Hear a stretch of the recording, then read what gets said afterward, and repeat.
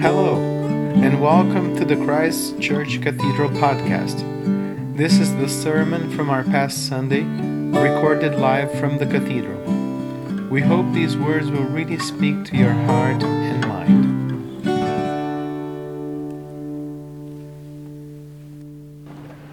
This morning we mark both All Saints and All Souls Days, usually celebrated separately.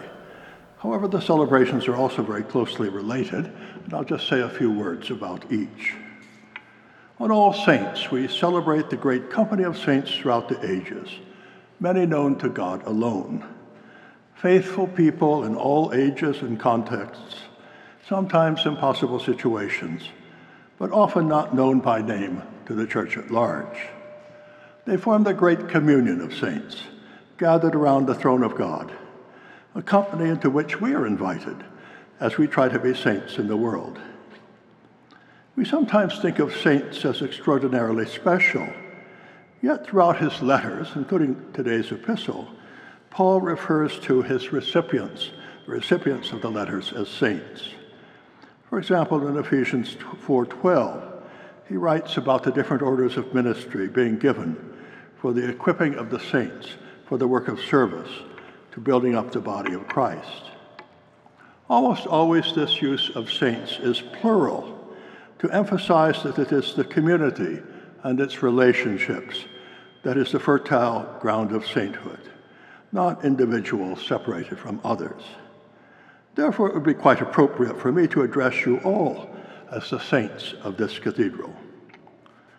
This broad view of sainthood contrasts with the bureaucratic processes of canonization that developed in the Roman Catholic Church, especially in the Middle Ages, and continues with some simplification, but still a great deal of enthusiasm today. In the earliest Christian years, saints were simply acclaimed and remembered upon their deaths. Figures like the Blessed Virgin Mary, the first apostles, or bishops who codified the creeds, or particularly holy figures such as the Desert Fathers, St. Anthony, or much later, St. Francis. However, the crowds were not always right, and various religious orders sought sainthood for their founders, nations for their inspiring kings and queens, and so forth. So processes for making potential saints into official saints or canonization emerged, requiring a close examination of the potential saints' strengths and weaknesses. Because saints pray for us, miracles are required, proof that a potential saint had interceded and brought miraculous healing to sick persons, for example.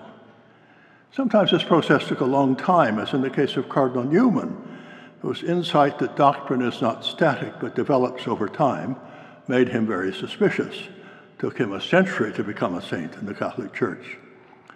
About 10 years ago, I visited the shrine of Blessed Solanus Casey in Detroit with a friend. Blessed Solanus was a simple Franciscan priest, revered for his holiness, and the shrine is a kind of museum, with the tour ending at his casket. At the time, Solanus' case for sainthood was stalled, and the shrine was almost empty, and his promoters discouraged. They'd been waiting for a long time, and Solanus did not advance along the sainthood track very quickly. However, with the election of Pope Francis and his interest in Franciscan saints, interest revived, and he has now been canonized. Sometimes canonizations raise later questions about the character of the sainted one. For example, St. Junipero Serra, founder of the California Missions, whose canonization was opposed by many indigenous groups, and whose statues are often still defaced by protesters. So much for All Saints' Day for the moment. All Souls' Day, on the other hand, is for everyone, all the faithful departed, and in some contexts, faithful people of all religious views and of earlier ages. But in the Middle Ages, it too became subject to ecclesiastical bureaucracy, with souls lodged in purgatory, needing the prayers of the faithful on earth to move them along towards paradise. It was common for wills to include a provision for requiem masses to lessen the deceased's time in purgatory. While the saints pray for us, we pray for all souls. Now, the English Reformation, of course, which we are the heirs, with its distrust of the cult of the saints, with their relics and shrines, rejection of purgatory and prayers for the dead, brought about a lot of changes. The Book of Common Prayer kept the major saints' days, including All Saints' days, but All Souls' Day vanished, though pious prayers for the departed, an ancient tradition, continued. But slowly All Souls' Day has returned, and it is now in our Book of Alternative Services. We remember with thanksgiving all the faithful departed who have gone before us, whatever their virtues and flaws, and are united with them too in the communion of saints. And today, in the spirit of All Souls' Day, we shall read some of their names, beloved to us, thanking God for their lives and witness. They rest in the hands of a loving God, awaiting resurrection, and in time we shall join them. Now, today's lessons primarily speak about All Saints' Day, and I'll just reflect a little bit more on sainthood. There is a well-known All Saints' Day hymn, a children's hymn, I Sing a Song of the Saints of God, which I'm sure many of us sang as children. It didn't ever manage to make it into a Canadian prayer book, but it's very popular in the Episcopal Church and elsewhere. The first stanza goes, I sing a song of the saints of God, patient and brave and true, who toiled and fought and lived and died for the Lord they loved and knew. One was a doctor, one was a queen, one was a shepherdess on the green. They were all of them saints of God, and I mean God helping to be one too. The final verse ends, you can meet them in school or in lanes or at sea, in church or in trains or in shops or at tea. For the saints of God are folk like me, just like me, and I mean to be one too. Now, a friend of mine recently, humorously, but with a certain amount of seriousness, called this a theological term, the semi-Pelagian view of sainthood. The view that just as we earn grace by our good deeds, we gain sainthood by those deeds. It is perhaps a kind of banking model of sainthood. We accumulate good deeds, God banks them in heaven, and we are rewarded with interest upon arrival there. Now, clearly that's not quite right, as today's epistle from Ephesians makes clear. The action is God's in Christ, and we are drawn into that saving and loving action of God's Son in the world. We are sealed with the Holy Spirit and incorporated into Christ with the riches of his glorious inheritance among the saints. Grace is poured out, and we lead lives of love, kindness, justice, and compassion. St. Augustine, I believe, is closer to the mark. Love God and do whatever you please, for the soul trained in love to God will do nothing to offend the one who is beloved. Thomas Merton, when asked about sanctity and sainthood, replied, for me to be a saint means to be myself. Therefore, the problem of sanctity and salvation is, in fact, the problem of finding out who I am and of discovering my true self, unquote. As Christians, we believe that our true selves are found in relationship with the divine. Strikingly, though Merton lived as a contemplative monk, he was always being driven into relationships with other people, with the world, into situations of injustice in his time, including the Vietnam War, and the experience of other faiths. We come back to the observation that saints is almost always plural in St. Paul's letters. It is the church as a community of believers that is called to sainthood. We need God and each other to grow into our common sainthood. Today's gospel, the Beatitudes, as recounted by St. Luke, provides some expectations for saintly behavior. Blessedness in poverty, hunger, grief, being hated, exclusion, and defamation.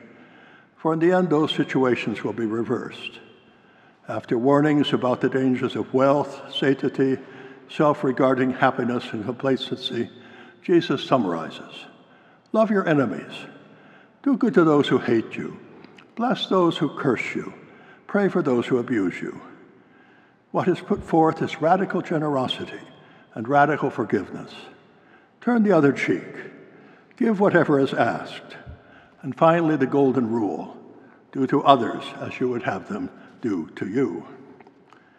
Now, many of you may have seen a popular poster that features the equivalent of the golden rule in 13 different religions of the world. Jesus' teaching here did not come out of the blue. As the poster points out, a commentary in the Jewish Talmud reads, "What is hateful to you, do not do to your neighbor. This is the whole Torah, the whole law. All the rest is commentary."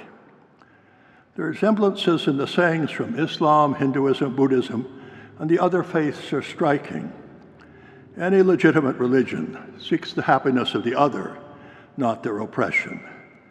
Indeed, the Golden Rule gives us a way to approach other faiths in a friendly way. Of course, saints are also sinners. Nelson Mandela, somebody asked him, "Do you think you're a saint?" He commented, "I am not a saint unless you think of a saint as a sinner who keeps on trying." And that's a good definition. We are right to doubt anyone who claims perfection, and we are right to be suspicious of spiritualities that try to regulate every small part of our lives in detail. There is a certain wild freedom in being open to the life of a saint. We belong to God, not to the world. Saints should be troublemakers. G.K. Chesterton, whose stock has gone down a bit these days for good reasons, still has many good teachings. He writes, Jesus promised his disciples three things: that they would be completely fearless, absurdly happy, and in constant trouble. All those characterizations imply fierce interaction with the world, not withdrawal and passive quietism. Indeed, the great communion of saints with whom we celebrate today encourages us in our saintly ministries, including our disruptions of the status quo. And without doubt, in our world today, especially now in the province of Ontario, we need such disruptions. Saints are in it for the long haul, not just the heroic moment. I often come back to a poem by the late American poet Jack Gilbert entitled, "The Abnormal is Not Courage." He makes the point that it is the long, faithful life, not the moment of passionate heroism, that is true courage. Let me read the last 10 lines of the poem. Not the marvelous act, but the evident conclusion of being.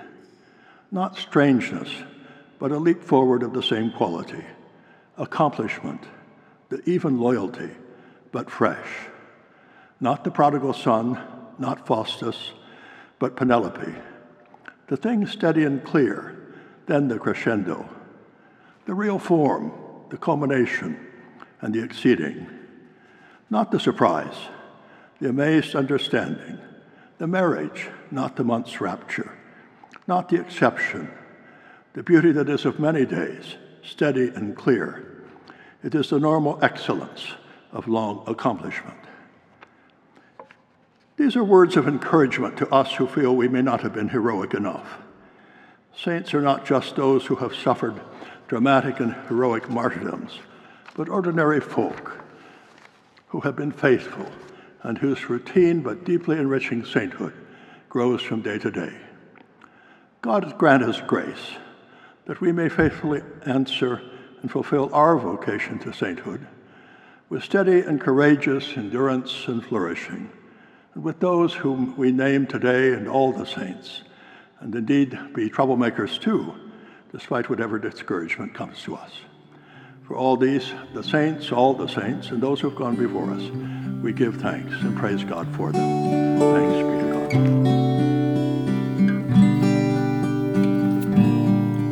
Thanks for listening. This podcast is a production of Christ Church Cathedral.